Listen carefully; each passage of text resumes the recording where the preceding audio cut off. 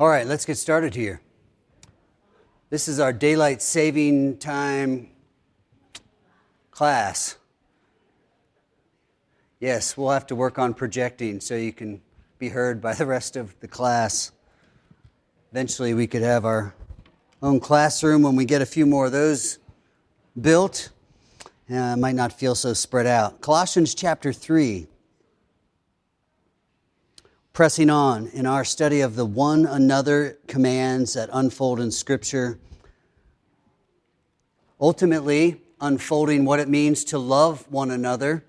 And yet, as we love one another, the Bible is good to instruct us on what that actually means. What does this love look like? So in Colossians 3, we have an example of what loving one another would look like when it tells us that we are to be bearing with one another, and if one has a complaint against another, forgiving each other. As the Lord has forgiven you, so also you must forgive. So this is parallel passage to the Ephesians text that we've looked at.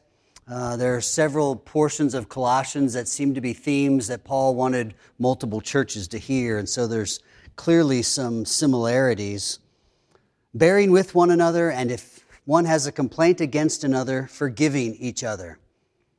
Again, we're jumping into the middle of a thought with some participles. So, what do we look back and find as our main verb that unfolds in these actions of bearing with one another and forgiving each other if necessary? What's the verb that we're building on?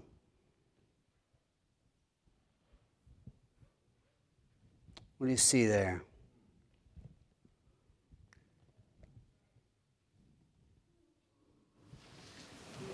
Put on compassionate heart. Yeah, it's just the previous verse there. So putting on, and we have kind of a list, and so the wording can be like, well, was he looking for just one word? No, it's really just that whole idea in verse 12. Put on compassionate hearts, put on kindness, humility, meekness, patience. By doing that, here's what it will look like. When you have compassion, kindness, humility, meekness, and patience, you'll be bearing with one another. And this bearing with has that idea of to endure, to be patient. We might say even to put up with.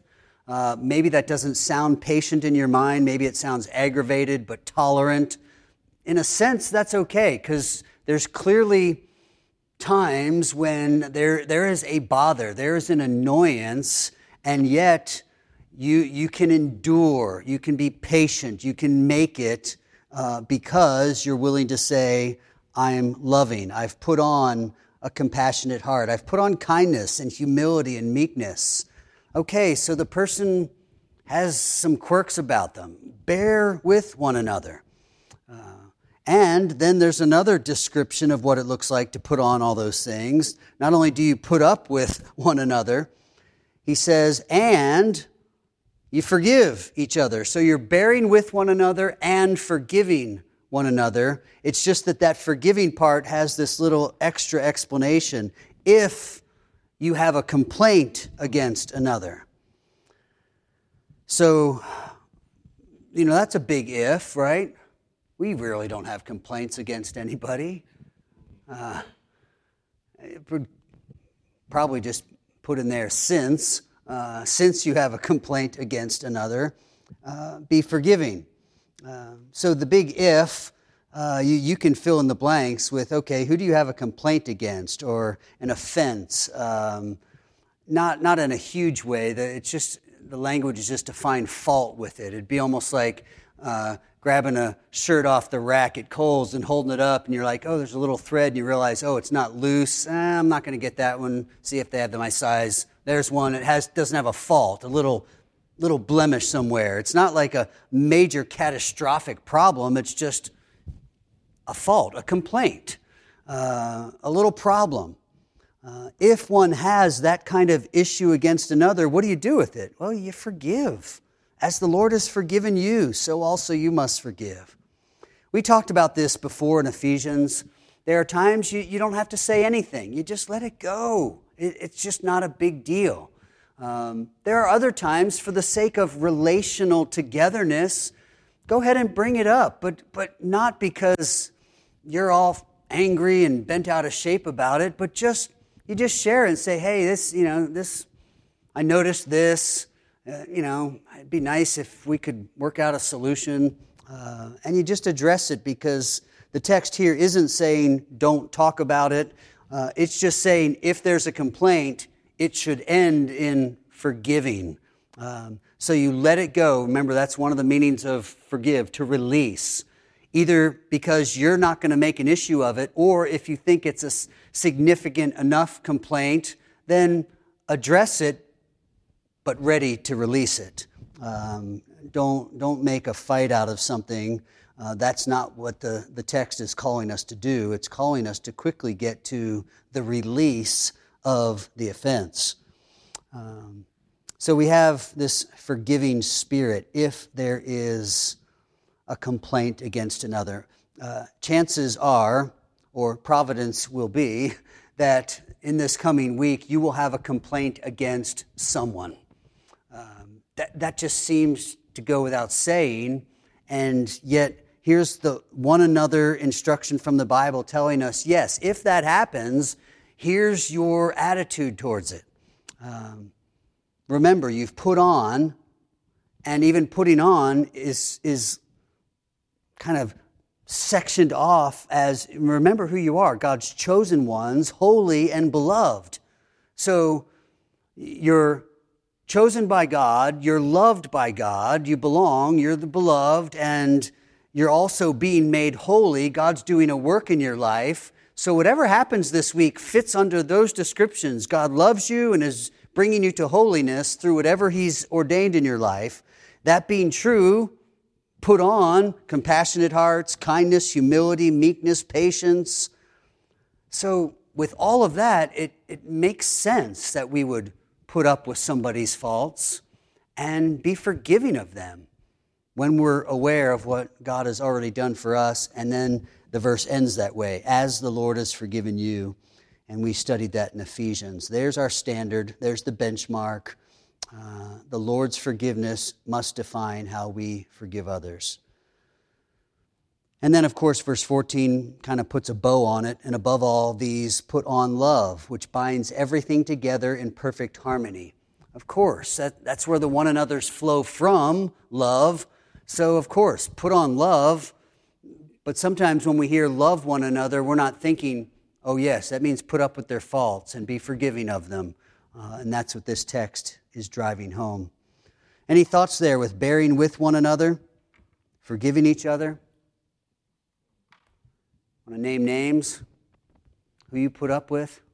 So we can pray for you and that person. All right. Colossians 3, verse 16. Let the word of Christ dwell in you richly, teaching and admonishing one another in all wisdom, singing psalms and hymns and spiritual songs with thankfulness in your hearts to God. Here we have teaching and admonishing one another. Again, much like Ephesians 5. Again, participles, teaching and admonishing. What do they flow from? So look back.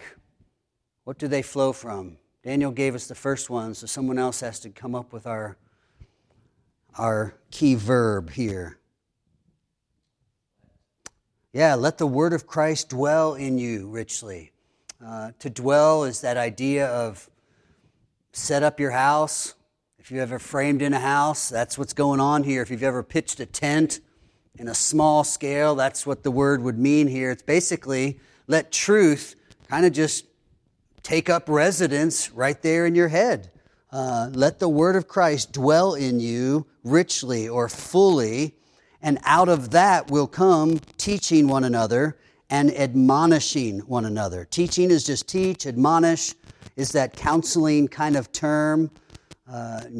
Nouthetic counseling is from this Greek word, noutheteo. So nouthetic simply kind of is the English way of writing the Greek word.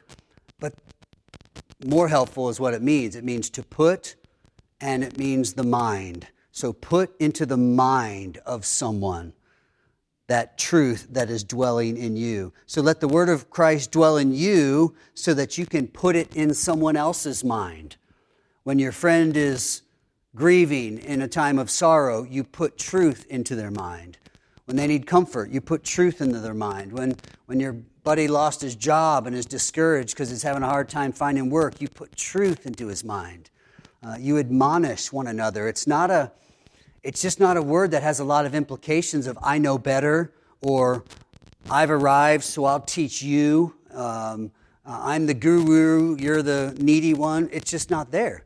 It's just literally put into their mind. When we use that for counseling, we often think, oh, the counselor knows everything, I know nothing. No, that's not how it works.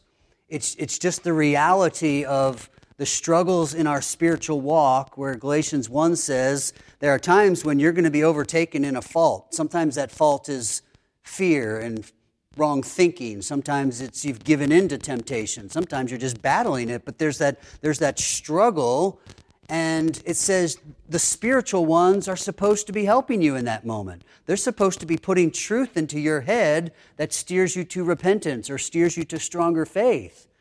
So it's not an elite crowd that knows and kind of the, remedial Christians who don't really get it. No, it's just in any given moment of any given day, when I struggle, someone speaks truth to me. If they're struggling, I speak truth to them. We're all leaning on the main verb of the verse, let the word dwell in you richly, so that you can be the one who's speaking truth. And quite frankly, sometimes there aren't people around us speaking truth, and we're still supposed to have the word dwelling in us, so in a sense we could speak truth to ourselves. But as much as we should do that, we just remember God's design is, yes, that we could lean on truth, but when we're struggling, we're supposed to be surrounded by a body of Christians doing the one another's, which include speaking truth. So put into the mind, we admonish. Parents hear that in Ephesians 6, where you're to bring your children up in the nurture of the Lord and the admonishment of the Lord, meaning you show them the love of God and you put the truth of God in their heads. And with that demonstration of relational love, the nurturing, and with the teaching of truth, you've done all that you can do. You can't make them love God. You can't make them love church. You can't make them love you. But you can give them truth and you can show them love, and God works His will through that means, namely you as a parent. So let the word of Christ dwell in you richly. That becomes then the foundation to being successful at admonishing this week. So we could say, I want to do this one another. I want to be someone who speaks truth. Well, then you're going to have to know what the truth is. So figure that out. Use this Lord's Day to figure out what kind of truth am I going to kind of immerse myself in this week so that I will be ready to teach and admonish. Again, even the teaching word, though it's often formal in Scripture, and, Paul went everywhere teaching. Oh, well, he was an apostle. Teach must be the gift of teaching. It can be, but here in the text, it's somewhat indefinite. It seems to be that to one another we teach. And again, not because you might be a gifted teacher, but because you know something that's true and you communicate it to someone else. Teaching seems to be amplified in admonishing. You could teach one lesson. Admonishing seems to point us to you got to drill it into the mind. You got to think this. It's the old adage, repetition is the key to learning. It was for me. I don't need a jingle. I don't need a song to sing. It was just get through it a bunch of times and eventually it'll stick. Other people learn differently, My wife can sing those presidents all the way through. Well, guess what? I never memorized a list of presidents by just looking over them again and again and again. My wife, though, if I need to know who was the 12th president, honey, sing that song real quick. I need a guy a couple before Lincoln, Well, repetition. Get into the Word and see it again and again. See who God is again and again, and eventually you won't have any trouble teaching or admonishing somebody regarding who God is. So get in the Word this week. All right, any thoughts on Colossians 3:16? Yeah. I was going to say that I think it's interesting that in verse 16, that let the word of Christ dwell in you richly, that can't happen unless you're in the word, but also that the activity is being done to you rather than something that we're achieving ourselves.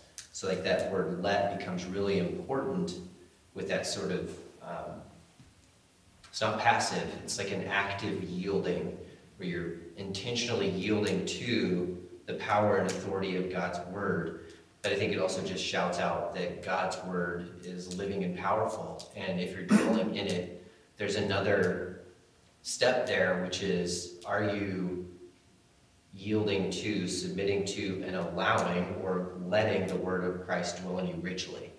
It's not just having your face in the word, much like the Pharisees searching the scriptures, thinking that, they would find life in them, but it's actually they which tell of Christ. There's another layer of knowing and walking with God. Yeah, a couple thoughts. One, it's interesting to think on Paul's first thought about a command of let this happen, basically. It is a question that we talk about in a passive verb command, like when you're not called to actually do something, but to let something. But Paul phrased it well with an active yielding or an active surrender. It's the idea that, yes, it's pointing to God's grace through the Word. It is living and powerful, and yet we are commanded to do something to let that influence us. So when you see that language of let, and it's clearly a command, then just recognize, it's kind of a nuanced aspect of our sanctification where God's doing something, but He calls us to do something, to be influenced. It's an interesting language that comes to us through the Bible. And then to think of the let it dwell, something else Paul said there, made me think, this is why at times we would say it's not as important that you read massive volumes. Like if your Bible reading had you reading Colossians 2, 3, and 4 on one day, well, that could be good. You're going to see some big ideas, but maybe at times you read a verse like this and you're like, let the word of Christ dwell in you richly. I don't know what that means. I just need to think on that and see, how the Lord might help me live that out. And you might just spend the whole day thinking, what does that look like to have the word of Christ dwell in you richly? And maybe it means, I'm going to use my drive time in the car to listen to a podcast or listen to the scripture read or hear someone on the radio preach a sermon. And you just think, man, maybe if I just had a little bit more word influence throughout the day, I'd have those reminders of what the word's calling me to be today. So take heart and just realize God wants His word renewing your mind, changing the way you think so that you don't think like the world, but you're thinking like He thinks. So if that takes a couple of verses or a paragraph, great, read that and just mull through it.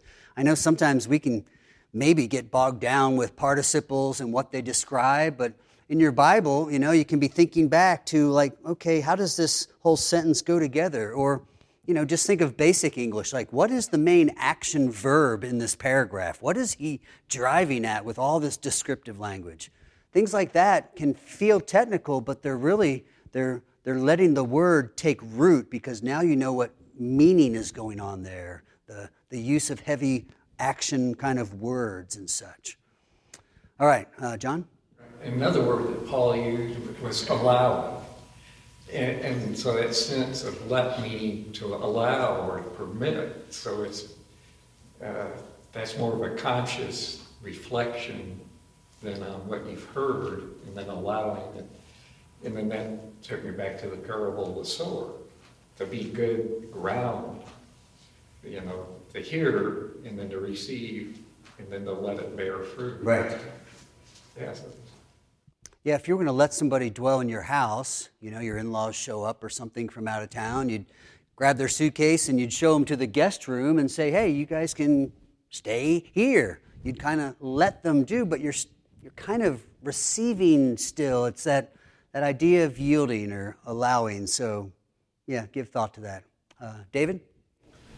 I thought it was interesting at the end of the verse. So he talks about let the word of Christ dwell in you richly, teaching and admonishing, singing, and then the mindset behind all of it is with thankfulness in your hearts to God as kind of, in a sense, what drives all of it. Being my thankfulness to God for what he has done, his using the word in me to dwell in me, and using these songs and hymns that I can use with others. There's just so much thankfulness that is in my heart going into teaching and admonishing somebody else. Right, and if you go back to Ephesians 5, you'll see that theme of thankfulness there. It's in the following verse as well, verse 17. Again, a simple paragraph here in Colossians would give you plenty of source material to be able to say, I want to let the word of Christ dwell in me today, this week. So if you're not reading anywhere else, take up Colossians and see how the Lord uses it in your life. Let's turn to 1 Thessalonians. As we plow through these one another's, we come to 1 Thessalonians chapter 4 and verse 9. We started a new paragraph here. Now, concerning brotherly love, you have no need for anyone to write to you, for you yourselves have been taught by God to love one another. So concerning brotherly love, or to love one another, what do you think this means when Paul says you have no need for someone to write to you? You have been taught by God. Any thoughts there? Well, that's the Holy Spirit working in our hearts, silently working in our hearts. Right. In a theological context, we'd be thinking, well, can we say we're taught by God, like he gives us some new teaching? And we would say, no, he's spoken by his Spirit through the Word. So even as Paul writes this, it seems he is referencing the Holy Spirit. If we look back in the opening paragraph, though it's a different topic, clearly set apart in verse 9 by this phrase, now concerning this. He does this in Corinthians with all the different problems in the Corinthian church. You see this same phrase over and over. Okay, now concerning lawsuits, now concerning that immoral brother in the church, now concerning, and he's addressing a new topic. Yet, though it's a new topic, he's already told us in verse 3 about the will of God and our sanctification. And he's told us that we're called to holiness in verse 7. And so then he says, don't disregard what God has said, verse 8, because if you do, you're not disregarding man, but God who gives his Holy Spirit to you. Now, concerning brotherly love, you have no need for anyone to write to you, for you yourselves have been taught by God to love one another. So if we're trying to figure out, what does that mean? Why is Paul writing to them if he's saying there's no need for someone to write to you, you've been taught by God? I think we're wise to start with the context here and see that this journey to holiness and sanctification, and we could add to loving one another, needs to be pursued because God has called us to it. And if we disregard this plan, we're not disregarding the teaching of a pastor or teaching of Paul. We're disregarding God who gave us the Holy Spirit so that we could do this. That's why we have the Spirit. So he would produce the fruit of the Spirit, which in part is this element of love. So don't be confused by the language. If anything, when you dive into the language here, it's a lesson in and of itself. This expression, taught by God, is used only here in all the New Testament. It's actually just one word, God taught, which one word in all the New Testament, and it's kind of odd combining those words. They're just not combined that way elsewhere. It makes us think that as Paul, under inspiration of the Spirit, is writing this, he was looking for just some way to summarize this, and he just calls it God taught. And so we have to ask ourselves, does the way I live reflect this descriptive? Am I God taught? Why do I do what I do? Is it because ultimately I point back to I'm God taught? God taught me by the Holy Spirit. Again, we can't go around saying, the Holy Spirit told me this today. And, well, if the Holy Spirit told you that through the Word, sure, let's have it. But there's no new revelation that's going to come to you. But building on Colossians 3, the Word of Christ dwelling in us richly, it should be evident then that to others that we are God taught. When we speak to someone's need, their burden, their struggle, and seek to encourage, comfort, exhort, admonish, it should be evident that we're God taught people. And that's Paul's point here. Now, concerning brotherly love, you're God taught to love one another. And then he goes on to say, for that indeed is what you are doing to all the brothers throughout Macedonia. But we urge you, brothers, to do this more and more. So Paul's command here is unique because he's commanding brotherly love in a sense. He's at least commending it. But he's saying you're actually doing a good job of this. But because God's your teacher on this, keep learning a lesson from Him. Keep looking at His love for you and seeing you can always do more. You're never going to reach that point where you say, well, I finally did it. I love as good as God does, so I'm done. No, He's saying you're doing a great job. But as you are God taught, if He's your teacher, you're going to keep doing more and more. And that's the urgency here. That's what he's both commending and in a sense commanding. Do it more and more. Could be, the God taught could be the literal, going back to John 13:34. This commandment I give to you, to love one another. So now the people in Thessalonica hadn't heard Christ, hear that commandment from Him directly. And Paul didn't hear it directly. Right. Sure. Building on John 13, the new command I give to you, that you love one another. So are you God taught? And really the verb is present tense. So are you being God taught? It's not even you went to school once and got a degree. It's, no, you're still in school. You're still being taught. And if that's the case, then this loving one another seems to go hand in hand. Brotherly love fits with those who are students of God's love for them.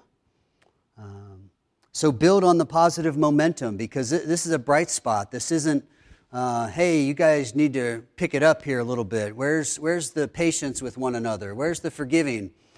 Paul's actually saying, I see a lot of this happening. I've seen what you've done for the brothers in Macedonia. I'm just urging you to do this more and more. Just keep doing that.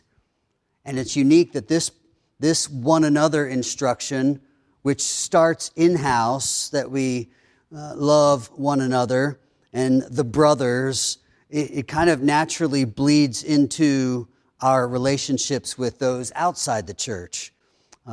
So do this more and more, then verse 11, and to aspire to live quietly and to mind your own affairs and to work with your hands as we instructed you, so that you may walk properly before outsiders and be dependent on no one. So it just naturally bleeds into our standing with others, our reputation in the workplace and in the neighborhood. We're not busybodies. We're not lazy people. But instead, there's a quiet life, which isn't like you're not loud and disrupt your neighbors as much as it is. There's a peace. Your neighbors just kind of are glad you're there because you're not always storming around and ranting and raving at them or family. Mind your own affairs. Again, that's not isolationism. It's just the recognition of we do what we do. I don't have to judge everyone else. I don't have to weigh in on everyone else. To work with your hands. There's a diligence there that unfolds in Proverbs. And this is what Paul calls walking properly before outsiders. So, God taught leads to brotherly love. Think of the people that you struggle to love as brothers and sisters in Christ even.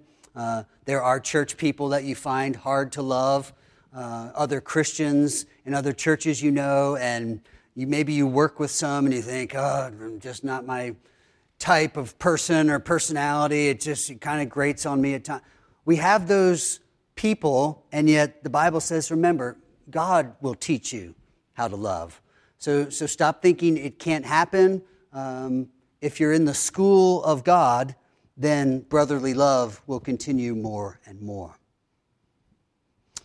All right, 1 Thessalonians 4, verse 18, we read, therefore encourage one another with these words. If ever you should feel like you're jumping into an argument, it's when you read the first word as therefore, right? You just know you've come a little late. You should not be starting right here. Can somebody tell me the context of this therefore? What's the summary of what comes before? Yeah, the return of Christ, the coming of the Lord. He began in verse 13 basically saying, listen, I don't want you to be ignorant, the old translation, or uninformed, it says here, about those who have died, that you may not grieve as others do who have no hope. So obviously Christian people in the church were dying. This is the nature of a sin-cursed world. Even though we put faith in Christ, it does not mean we will have permanent physical life on this earth. Their friends and family members have died, and yet he says, I want you to be informed about something so that when you grieve, and you will. He's not saying Christians don't grieve. We don't have any sorrow because we know what's going to happen. No, of course we have sorrow, but it's tempered differently than the sorrow of those who don't have this hope that he's going to unfold. And then he unfolds that hope that Jesus will come again and he'll raise those who have died, and those who are alive will be caught up together with them in the clouds to meet the Lord in the air. And so we will always be with the Lord.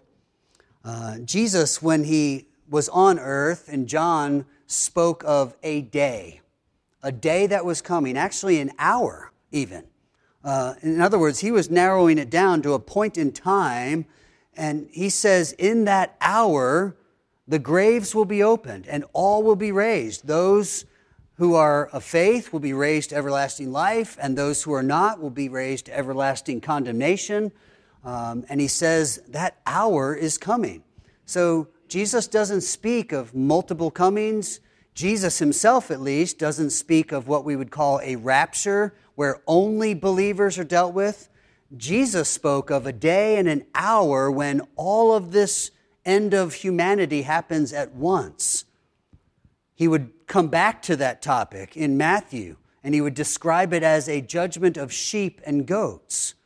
And he would say the sheep will be separated from goats, the clean from the unclean, so to speak, the believers from the believers. And he gives a unique description of how that judgment will unfold. And it comes to us in the language of works. Not because you pile up enough good works and you're saved, but because clearly those who are saved are his workmanship, created for good works. And so the good works are simply that evidence of the faith that was there. So Jesus says things like, when I was in prison, you came to visit me. When I was naked, you clothed me. When I was hungry, you fed me. When I was thirsty, you gave me drink. And they respond like, well, we never visited you in prison. We never clothed you, fed you, gave you drink. And Jesus' point is, no, but you did that to someone. Those works were happening. And if you did it to the least of the brothers, you did it to me.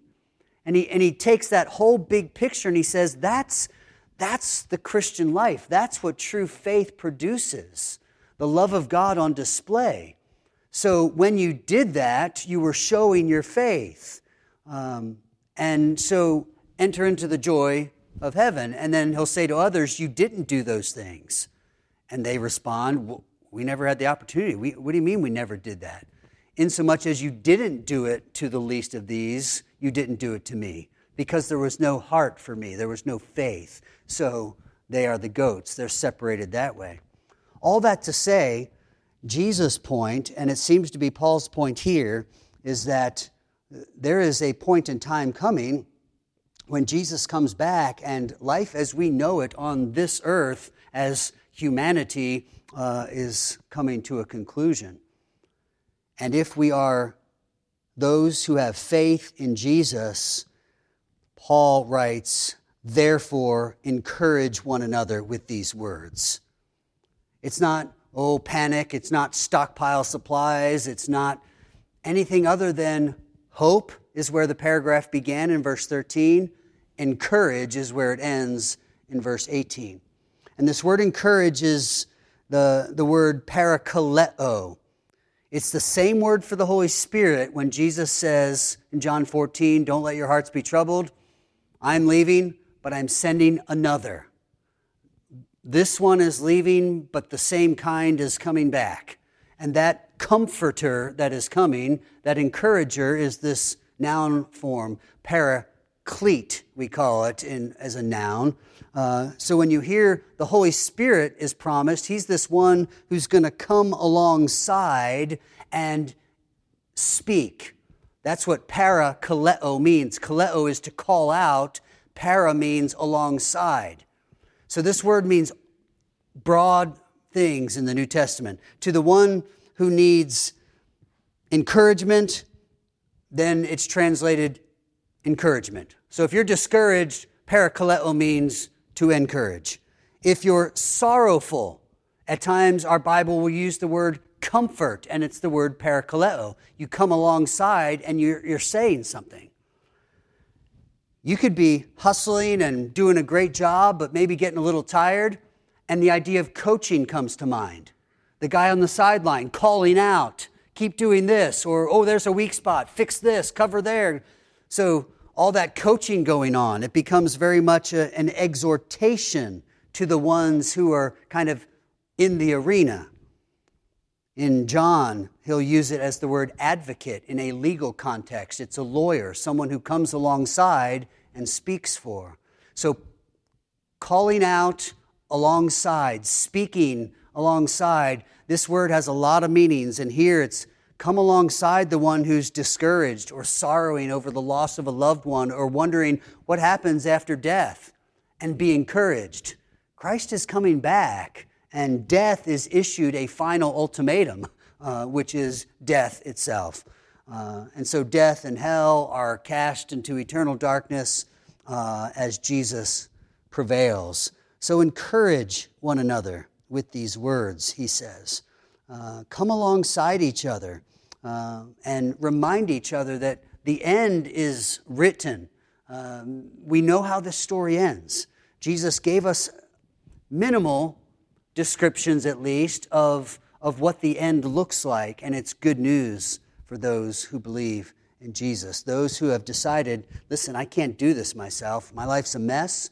I'll turn away from sin, and I'm going to trust Christ.